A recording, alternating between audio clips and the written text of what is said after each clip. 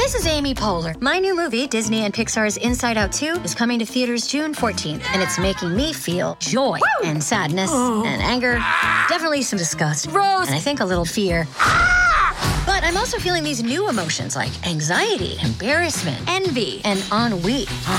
It's what you call the boredom. Okay, that one was weird. It's gonna be the feel everything movie of the summer. Disney and Pixar's Inside Out 2, rated PG, parental guidance suggested. Only in theaters June 14th. Get tickets now. Welcome to the New Books Network. Good afternoon, everyone. Welcome to New Books in Finance. I'm your host, Daniel Paris. New Books in Finance is a channel of the New Books Network, and I'm delighted today to have as my guest Gene Ludwig, the author of The Vanishing American Dream, a frank look at the economic realities facing middle and lower income Americans. The book is just out from Disruption Books.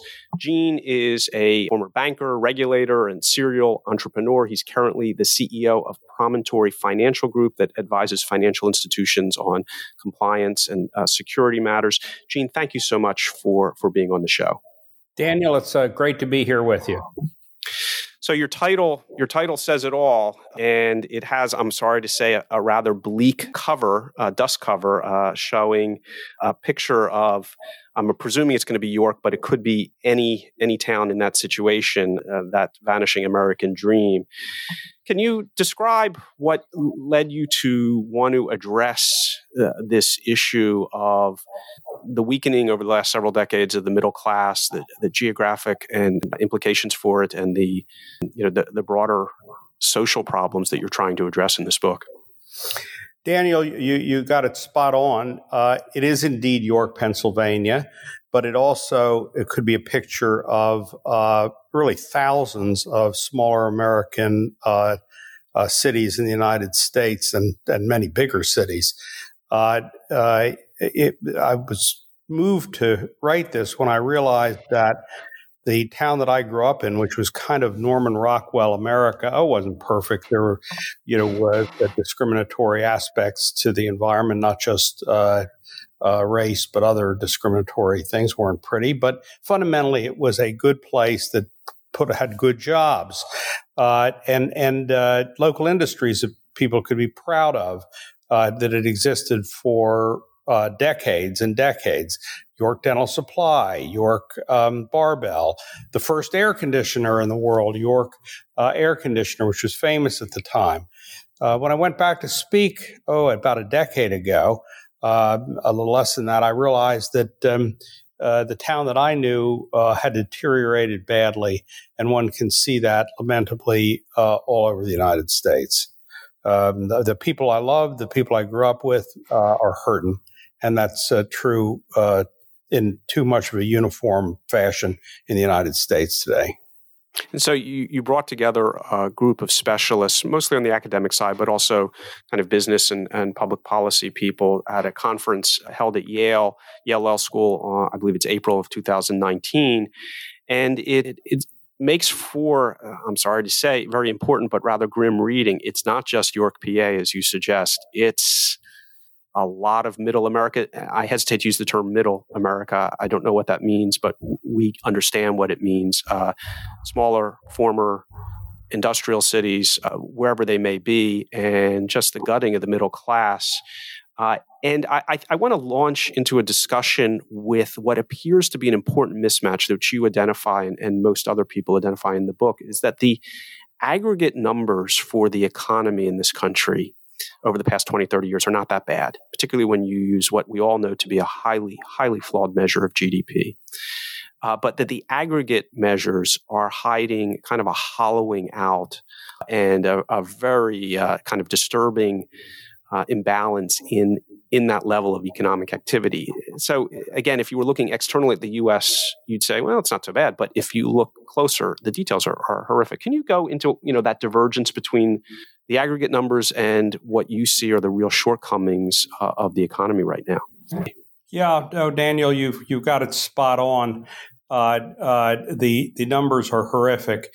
After my experience of going back to York and seeing the town so deteriorated from what it was, I hired a research economist a youngster to start researching the national numbers, the local numbers, et cetera. And the more we dug into the numbers, the more the numbers painted a grim, as you say, but just neon bright picture. If you take, for example, just numbers in the wealth area. By the way, in particular for African Americans, for people of color, you find that for every dollar that a white family has, a black family has 10 cents. And by the way, 10 cents is a conservative, rather generous number in terms of what reality is all about. For just average Americans that are not people of color, you find that the prices of the things that they most care about to get their kids the American dream, education, is up dramatically from what it was years ago, far exceeding any increase in wages that they've experienced. I give you an example. From 2000 to 2019, while arguably median, now this isn't lower income people, this is median income, arguably gone up about 64%. Educational costs are up 119-ish%. And, I may be off 1%, 2%, people may argue, but directionally, I'm spot on. Your colleagues and contributors really circle back more than maybe I would have expected to this issue of wages and labor and wages, where in that metric, the middle class has really fallen behind, not only in terms of their earning power, but the buying power, as you just say. It's really more than this part of the national narrative about, we know the middle class is weaker than it was. There's been a hollowing out. But that wages part is, the numbers there were striking even to me, and I follow this stuff. Yeah, no, it's kind of hidden. If you don't dig it up, if you're not following it every day, it wouldn't seem obvious to you because, the national organizations like the Fed report the CPI, which is a broader basket of goods and services. And, that's gone up, but it doesn't look so horrific. But if you're trying to get the very goods and services you need, health care, as I mentioned, education, rental costs, they're way up, and you are seeing your life decline. Let's shift to causes. And here again, if you listen to CNBC or read the Wall Street Journal, read lightly, the Atlantic or Forbes or something like that, you'll come up with the usual suspects that we have for causes: globalization, technology, trade, all of which your team identifies, though it's in very significant detail. But again, back to the labor force, you refer to it as an epic mismatch between what the world needs now in terms of skills and what our society is producing in terms of skill sets, middle skills, I think you call them. And that again is a striking point. Again, I don't know that you differ significantly from the standard causes that globalization and deflation, technology, et cetera. But this workforce mismatch comes back and many times as being kind of a central issue as to why the middle class has fallen behind. At least that seems to me. Is that a fair summary? Daniel, it is. It's a multi-headed monster. And it would be nice to give you one soundbite that covered all the sins. But fundamentally, I believe the core of this has been that we thought we were doing the right thing, again, based policymakers making judgments on the basis of flawed data. Thought we were doing the right thing and saying, well, it doesn't matter if we globalize because the jobs that are going abroad are menial jobs that will be replaced in the United States by great jobs that are, higher value jobs, and there will be a higher wage. But unfortunately, the U.S. labor force is not educated for those higher skilled jobs, whether it's in machine and tool work. The Germans have been excellent at that. So that's not a college job, but it is a highly skilled job, equivalently skilled and needed. It's true in the whole technology area of computer programming and computer developments. It's been a disaster in terms of our own educational system. And if you look at comparing the American educational system, even at the secondary level, compared to what it is in other countries around the world, we're not just not number one. We're way down the pecking order. Of course, when you're way down the pecking order, that doesn't mean that people who can afford to go to the fancy schools and secondary schools and colleges and universities can't get an excellent education here. But it does mean that if you don't have access to those resources, you're in the middle and lower income groups. Again, you're the ones who most slide off the edge of the table.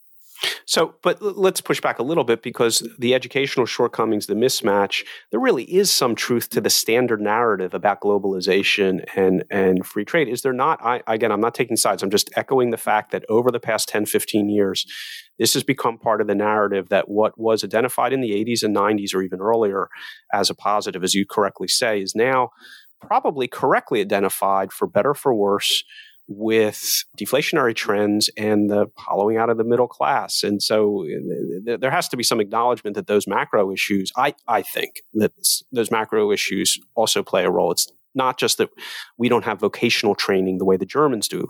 There's, as you say, it's a multi-headed monster, but national policy issues play a role. Absolutely. There is no doubt that this is a complex matter where there are, as I say, a lot of heads to this monster.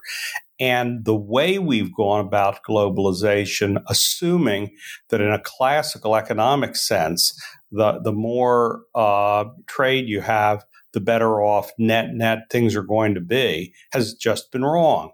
Net, it's going to be maybe on a global basis, but not necessarily where you are if you're not going to keep ahead on education and other talents. So that's number one. And number two, we've allowed ourselves into some trade deals that have been,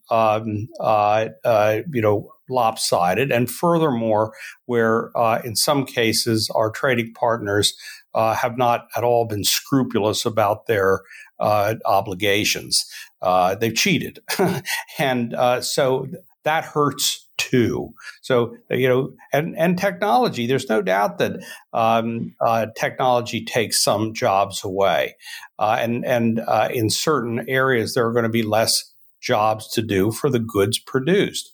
But we have so much need in this country for good jobs, whether it's in the service area, healthcare, whether it's in the educational area, teaching, whether it's in the construction area. We have an infrastructure in this country that is deteriorating by the hour.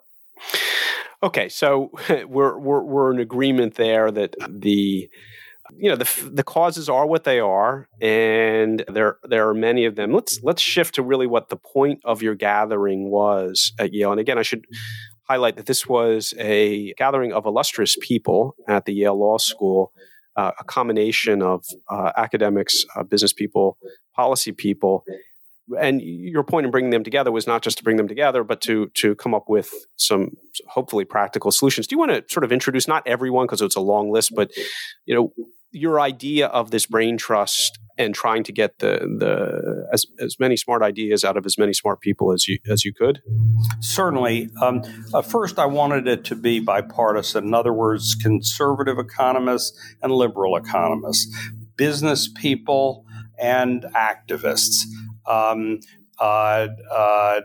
Academics and practical people who are on the ground, like mayors, governors, the notable public servants who've had big national roles, who've seen the country from a big national purview, as well as people who see it absolutely on the ground day to day. So as wide a spectrum of well-known people as you could. Nobel Prize winner, Secretary of the Treasury, Governor of Massachusetts, mayor of Hartford, famous economist slash editor, as broad a spectrum of people as we could, because although I had a belief that the economy for middle and low income Americans was sliding, and some belief as to what the causes were, I didn't go into this with the notion that I was necessarily right, or that some of the policy prescriptions I would have thought are directions to go in were right at all. So we asked 3 questions fundamentally. It's 3.5. 1, is it that bad and why? 2, what do you do about it on a national basis? What are the national policies you should follow if you want to turn this around? And then 3, what are the local policies? Because the national policy, the local policies are not always exactly the same. I'll give you an example of that. If you're a mayor in Hartford or New Haven, and a national policy is, by God, we're going to come into Hartford and New Haven, and we're going to educate these kids so they are the best at everything in the world.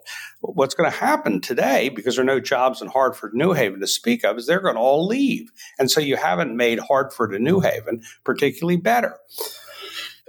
So we brought this illustrious gathering together, not just as a way to have fancy names, but to have as many diverse points of view as we could. And if I hadn't mentioned, I just want to emphasize, we brought business people together, people who have run businesses, who would have an important role, a critical role. Because after all, where do jobs come from? Where does opportunity come from? In the United States, it comes heavily from the business community. So let's get to those solutions. And again, acknowledging, I like how the book is organized and how you just introduced it, because I think it's very important. I think most people, once they think about it, come to realize this distinction between national solutions at the federal government level, national policies versus local solutions. You can feel that if you're in New York, certain government policies from DC will matter, others less so. Certain local policies will matter more so. So you do separate the panels into national solutions and then a follow-up panel on local solutions. And then it begins to sound like the Sunday morning talk show on the national solutions. And if that sound, I apologize if that sounds a little snarky, but there is an element to that where you have these individuals talking, as we have spoken about for decades, about this is what we should be doing, this is what we should be doing, this is what we should be doing.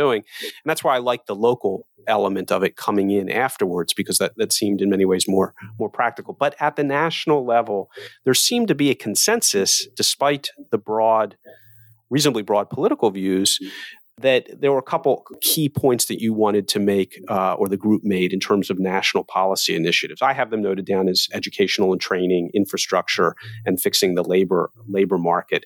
But you may want to present them in a different order. But let's take them. You've already referenced it, but let's be very specific about it. Educational and training addresses what appears to be almost I wouldn't call it the underlying main cause of the problem. It comes up over and over again that we just don't have, that we have that epic mismatch.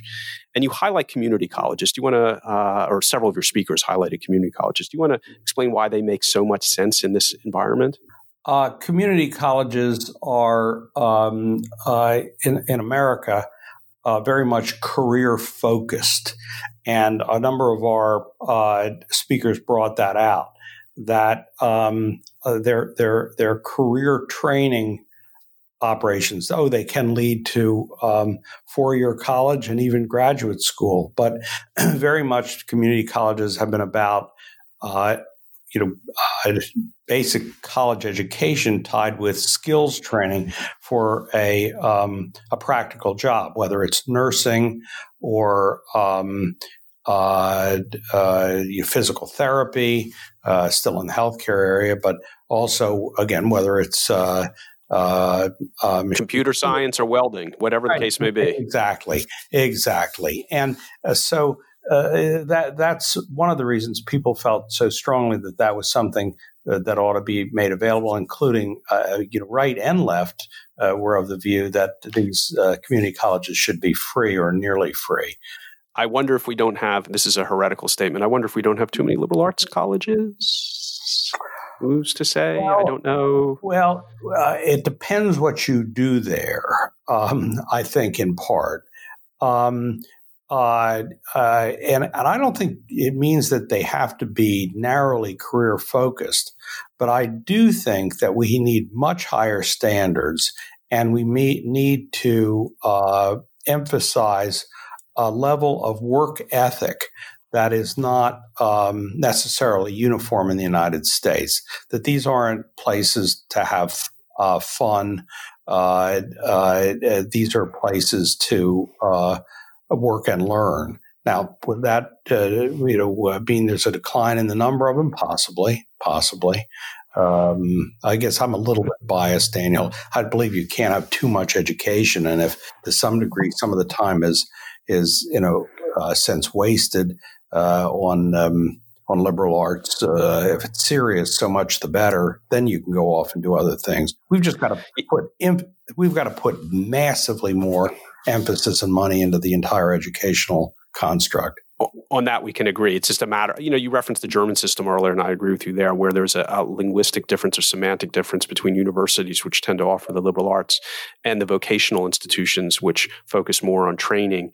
We have this whole notion of everything's a university, everything's a college, but I think it serves people better to clarify the difference between vocational training and liberal arts training.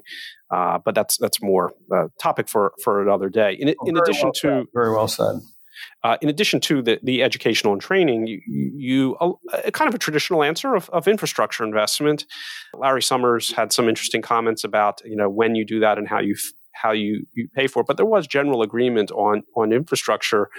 As a person who's participated in the financial system in finance for the last 2 decades and compare the financial Federal Reserve or quantitative easing strategies as opposed to building bridges, it's clear one of those works better than the other, and it's building bridges. And infrastructure really does matter. Well, yes. And look, the infrastructure, if you'll excuse the expression, can be a bridge to nowhere if we don't make other changes. But it's so important for 2 reasons. One, it's a way to get people to work in meaningfully paid jobs relatively quickly. It's not immediate. I don't know anything that's immediate, but so it's 18 months or 24 months or 12 months. There's a lot of arguments about it, but it will get people. When you build bridges, you have product, you have to produce, you need physical labor, and it's well paid. We probably got in this country at least a decade of effort there. Now, if you say, well, where's the money coming from? What I find astounding is that we've just spent $2 trillion, actually more like $3 to do the PPP program, and another $1 trillion on tax relief. I'm not saying these aren't needed. On the contrary, the PPP was very much needed. But what I am saying is we can find the money when we need it.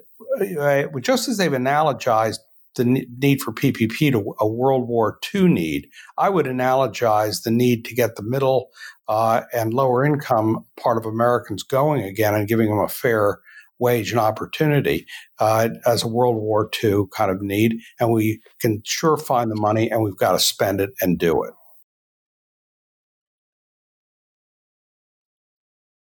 It's something that Robert Shiller makes from a slightly different context about community and binding together, but he makes the same World War II point a number of times in the book. Very well said. Absolutely. In addition to infrastructure and education and training, the national solution at the level of national solutions, the fixing the labor market returns again and again. It's sort of, as I said, a kind of a thread that holds the whole book together is the broken labor market. What at the national level are the solutions or proposed solutions to fix that part of the problem? Well, the one thing I think that is probably you'd find unusual given the diversity of the participants is the agreement that we've got to do something to enliven the private sector, private industry. At the end of the day, let's face it, government can produce many jobs, but most jobs in this country are produced by the private sector. And it is very much a good jobs question with good wages.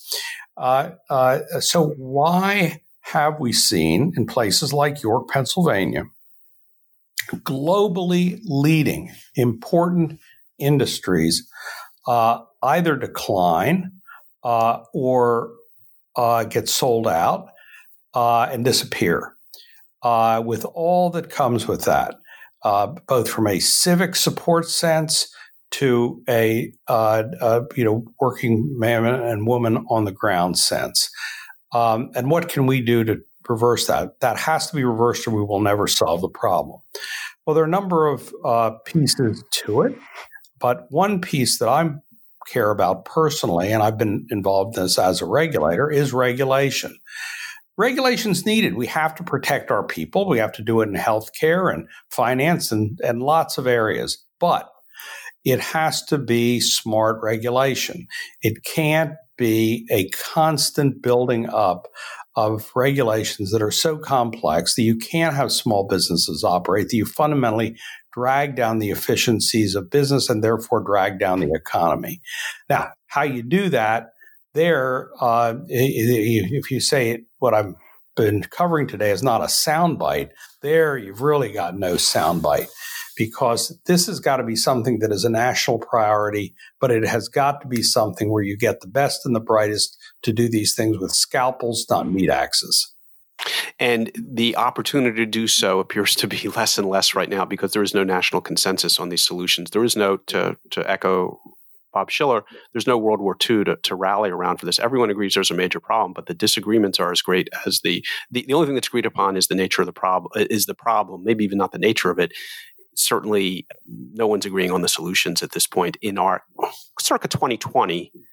Despite your effort to gather a broad group of people from a legislative perspective, the prospect of getting something done anytime soon, I'm sorry to say, seems to be quite low.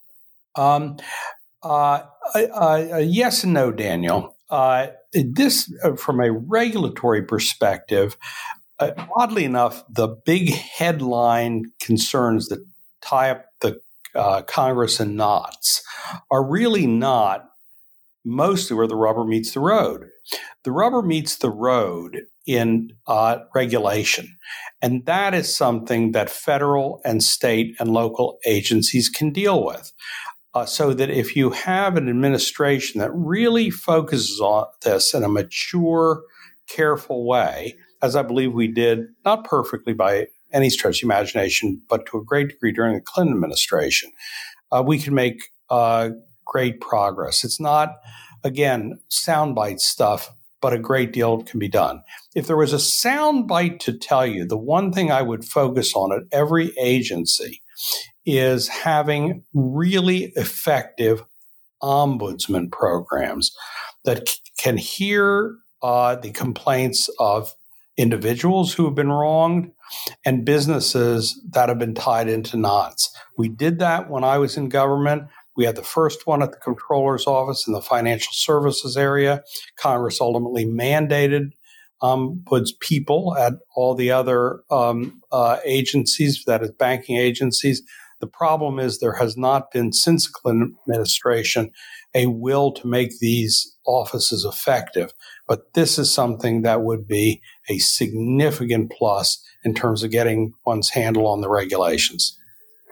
Well, I hope that's indeed the case, the sort of behind-the-scenes regulation. That provides a nice segue to what is a very interesting part of the book, most interesting part of the book, which is local solutions. And you started with York, PA, and then you have a lot of local mayors and governors speaking, and sometimes local is right. It's just easier. You can't solve the world's problems. You solve a problem one at a time, and that occurs on a local spectrum. I thought that was in some ways more encouraging. The description of local circumstances was very distressing, but also the energy and enthusiasm towards local solutions was very high, in many ways higher than for national solutions. And so I took some encouragement from that, however hard it is, that you can't fix the whole country, you fix one community at a time. Albeit you mentioned, there's a fluid labor market, and if you fix one area, the labor force will move. But nevertheless, can you highlight some of the local solutions that you're participants brought to the fore? Sure. But most cities and towns in America, maybe all of them, have something special that often caused them to grow up and at one time in history be successful. Whether it's and often they leave behind those periods of success, also platforms that can be used for future development. Let me give you some examples. In York, Pennsylvania, there's a beautiful historic old town. If that old town were really focused on with more vigor than it is, it could result in a kind of Williamsburg environment that would attract tourism, would attract businesses to locate in York because of its beauty and how felicitous it is to live in that area. Other towns have they're at a crossroads of major geographic areas, and they have a natural place for distribution, right? Even in our day and age today, when we're on the internet, the goods have to be distributed from somewhere, and some of these places are natural hubs for distribution. Other cities and towns have the natural opportunity for energy generation with many of the new energy technologies that we have, either because of constant wind or sun or even hydroelectric. Any town can be sufficiently enlightened to place local emphasis on its own training and educational opportunities and its own tax environment or other changes to the environment that can make them more felicitous in terms of inviting businesses to grow and prosper in their locations. So there's lots local mayors and town councils can do to make their local units attractive and advance. I've shifted. One story amounts to nothing, but over the years, I've shifted sort of my charitable donations to. I've just come to the conclusion that I feel it locally, and it makes more sense, and I can see the benefits of it. And I've shifted from sort of national organizations to local organizations.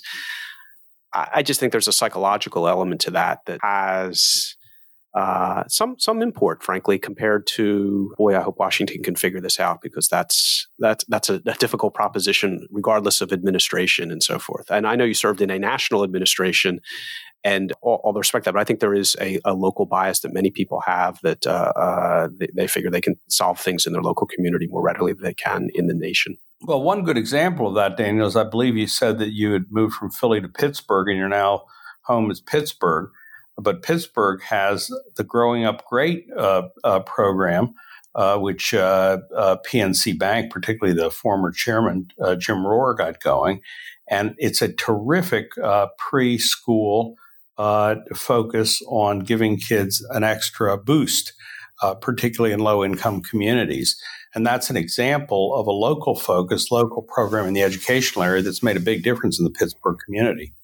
Yeah, I'm involved with two. I'm not involved with that one, but I'm involved with two others that are address similar issues. And again, I don't know. We'll know in 100 years, but it certainly feels like the right thing to do right here, right now. Let me shift to maybe problems with the solution. You acknowledge in your conclusion, sort of a call to arms, but you acknowledge, listen, this is hard. There is no one solution. It requires things we don't currently have. But I want to kind of synthesize those challenges and summarize them and push back a little bit, just for the sake of argument. First of all, you gathered some very smart people, but then one person opens his mouth and turns out he's the agent provocateur. Shouldn't be too hard to figure out who he is. And he sets everyone back on their heels. We have a bunch of very, very smart people gathered at Yale, at the Yale Law School.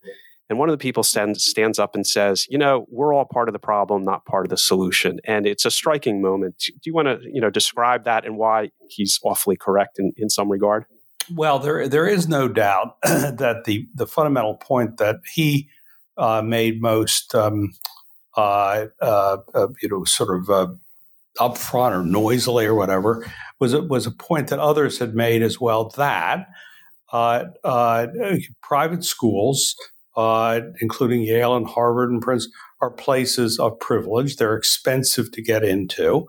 They are highly selective, and they're not in and of themselves, easily accessible by low and moderate income Americans. In other words, you just can't. You can get scholarships and ways to get there, but it's not as part of the sort of solution as state schools have been historically in America. And that's a real issue. There's no doubt about that. They have been places of privilege as well as places of great education.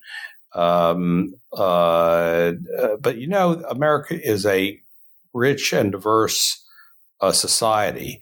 And I think that is what's most needed is not to worry about that, but to worry about the affordability and the quality of what used to be state universities, the California system, Penn State in our state of Pennsylvania, that not only could provide superb education, but also were economically accessible to everybody.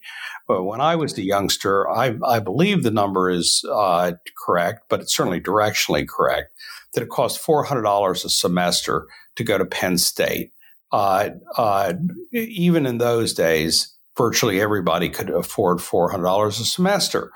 Again, this is directionally correct, though the number may not be perfectly accurate, but I think it's $18,000 today. And then you got room and board, books, and this and that. So no matter what you do in terms of looking at wage growth during that period, it doesn't nearly keep up with the increase in the cost of going to places like Penn State. And as you know, these state schools in America have also struggled in terms of their own economics and the grants they've been able to get from the state governments. That's a much bigger issue for us, in my view, than the relatively small in number and size of educational impact in terms of numbers of people that schools like Yale, Harvard, and Princeton, or whatever, account for. So I had the benefit of going both to a small liberal arts college in the Northeast and also a Big Ten land-grant university. And as pleasant and rewarding as the former was, it's very, very clear that the bang for the buck for society was so much more on the side of the land-grant university. It wasn't even a comparison. And the nameplate of my liberal arts college is great and has served me well. But the educational bang for the buck of a Big Ten school is sort of unbeatable. So I'm totally sort of in agreement there. Totally with you. And furthermore, I went to a public high school. Maybe you did as well, but I went to a public high school. I got an excellent education, and I also got an education in a diverse community of people that has served me well in life. People who did all kinds of different things in life and had different upbringings. So there's a lot of advantages not to being in a narrow, privileged environment that really serves you well in terms of your own success. Abington High School, class of 1982, go Galloping Ghosts.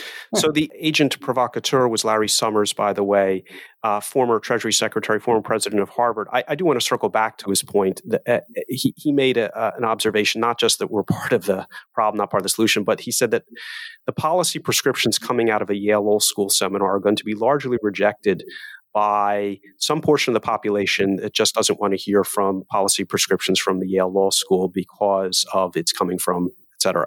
So there is underlying social tensions that make this harder when, the people in whose name I'm going to be paraphrasing him or someone who's commenting on him, but, in whose name you're trying to people who you're trying to benefit or act on behalf of them really aren't that interested in your help or don't share your worldview to begin with. That makes this even harder. And I think that's a fundamental challenge to what you're trying to do in the current society where, boy, are we divided. Well said. There is no doubt there is a great deal of anger and mistrust where There are a number of Americans that believe that the programs, however well intended, that were meant to be helpful have not been helpful to them. And you hit upon free trade, which has certainly been a flashpoint in that regard. And then, of course, we in America have a natural and, in my case, highly respected pioneer spirit where people like to do things on their own. And they really want to be able to use their own energy and their own lights to be able to advance and don't like to think that they're just getting handouts. That's very respectable. But I'm afraid that it doesn't mean that one doesn't have to create the national and local petri dish where they actually have a chance to use those skills in a productive way that will allow them to be independent and advance their justifiable economic upwardly mobile desires. Unfortunately, we don't have that petri dish environment in the United States at the moment in too many cases. And however much people rail at the system, railing in and of itself will not solve the problem. And this is where I was struck a little bit again by Bob Shiller's comments, which were a little bit out of the ordinary for him. He's a very talented historian. A lot of his work is historical finance. And I follow him in other venues, but his point that World War II provided cohesion, which allowed a lot of national policies and even local policies to work better. And it's been a long time since we have been that unified in a goal. And I had to kind of agree that's striking, but it's almost a sad commentary that you would need a war in order to rally people. That's at once true and frightening. Well, that point, which is an excellent point, and Bob Shiller is an enormously talented human being, was taken up in a slightly different way by Jacob Hacker. Hacker's written a number of superb books, one of which called Amnesia. The point of calling it amnesia is that we've sort of, gotten amnesia to what was a very good period of time from 1945 through the 1970s, where business, labor, and government had a loosely speaking, kind of social compact for advancing the well-being of America. And it wasn't always the case that everybody was at each other's throats. And of course, he longs for going back to that period. In that regard, there is, I think, there are some very good signs that kind of period of a more cohesive society is something that people are striving for. The Business Roundtable, as you probably know, Daniel, has adopted a stakeholder value focus goal as distinct from only shareholder value. And that's a big deal, actually. I don't think it's gotten enough attention because in doing that, what the Roundtable is saying is that there are a variety of stakeholders in business that are of equivalent importance, including workers, not just shareholders, so that it shouldn't be just about shareholder excess, but it should be about a shared set of stakeholder responsibilities and opportunities, which I think is really quite exciting and respectable.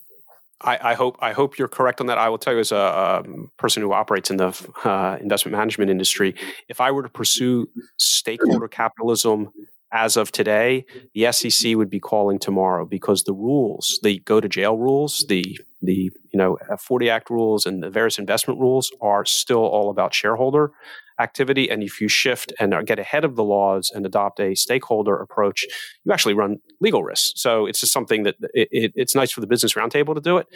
Someone like me in the industry, kind of buried in the depths of the investment industry, will take our cues as much from the SEC as we will from the Business Roundtable. Well, so just a note there. Yeah, more so. You're absolutely right. But directionally, it's important. It doesn't mean that there aren't lots of other things that need to be done to catch up. Fair enough. I want to wrap up, if I can, with where you started, Gene, and sort of challenge. You do highlight in your introduction sort of the negative outcome, and there's sort of this book was largely written before COVID. The conference occurred over a year ago, and the book was finished up in COVID. But you do reference the Spanish Empire. I could almost refer to it as the Spanish flu from 100 years ago. But you reference the Spanish Empire based on the silver mines and silver mountains of South America. They took all that money and they didn't do much with it. And then when the silver ran out, so did the Spanish Empire.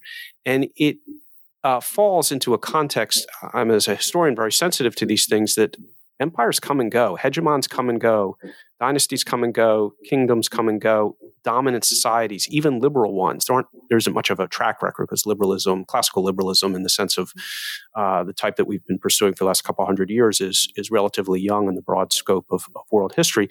But dominant societies, shall we say, whether they're liberal or illiberal, come and go. And, you read the news and you might come to the conclusion that the United States is in the 8th or 9th inning, and that what you're describing as the situation in York, PA, and in many other communities is unavoidable. And I know you don't take that view, but it's possible to take that view. And I wish you would kind of end on why I'm wrong about viewing this as sort of a natural decline of a dominant society, as all the other dominant societies for the last 5,000 years have fallen prey to.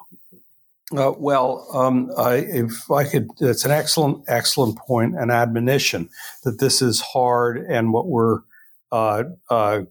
focusing on, and in the book, which is Turning Around the Trajectory of the United States, is important, but very, very hard.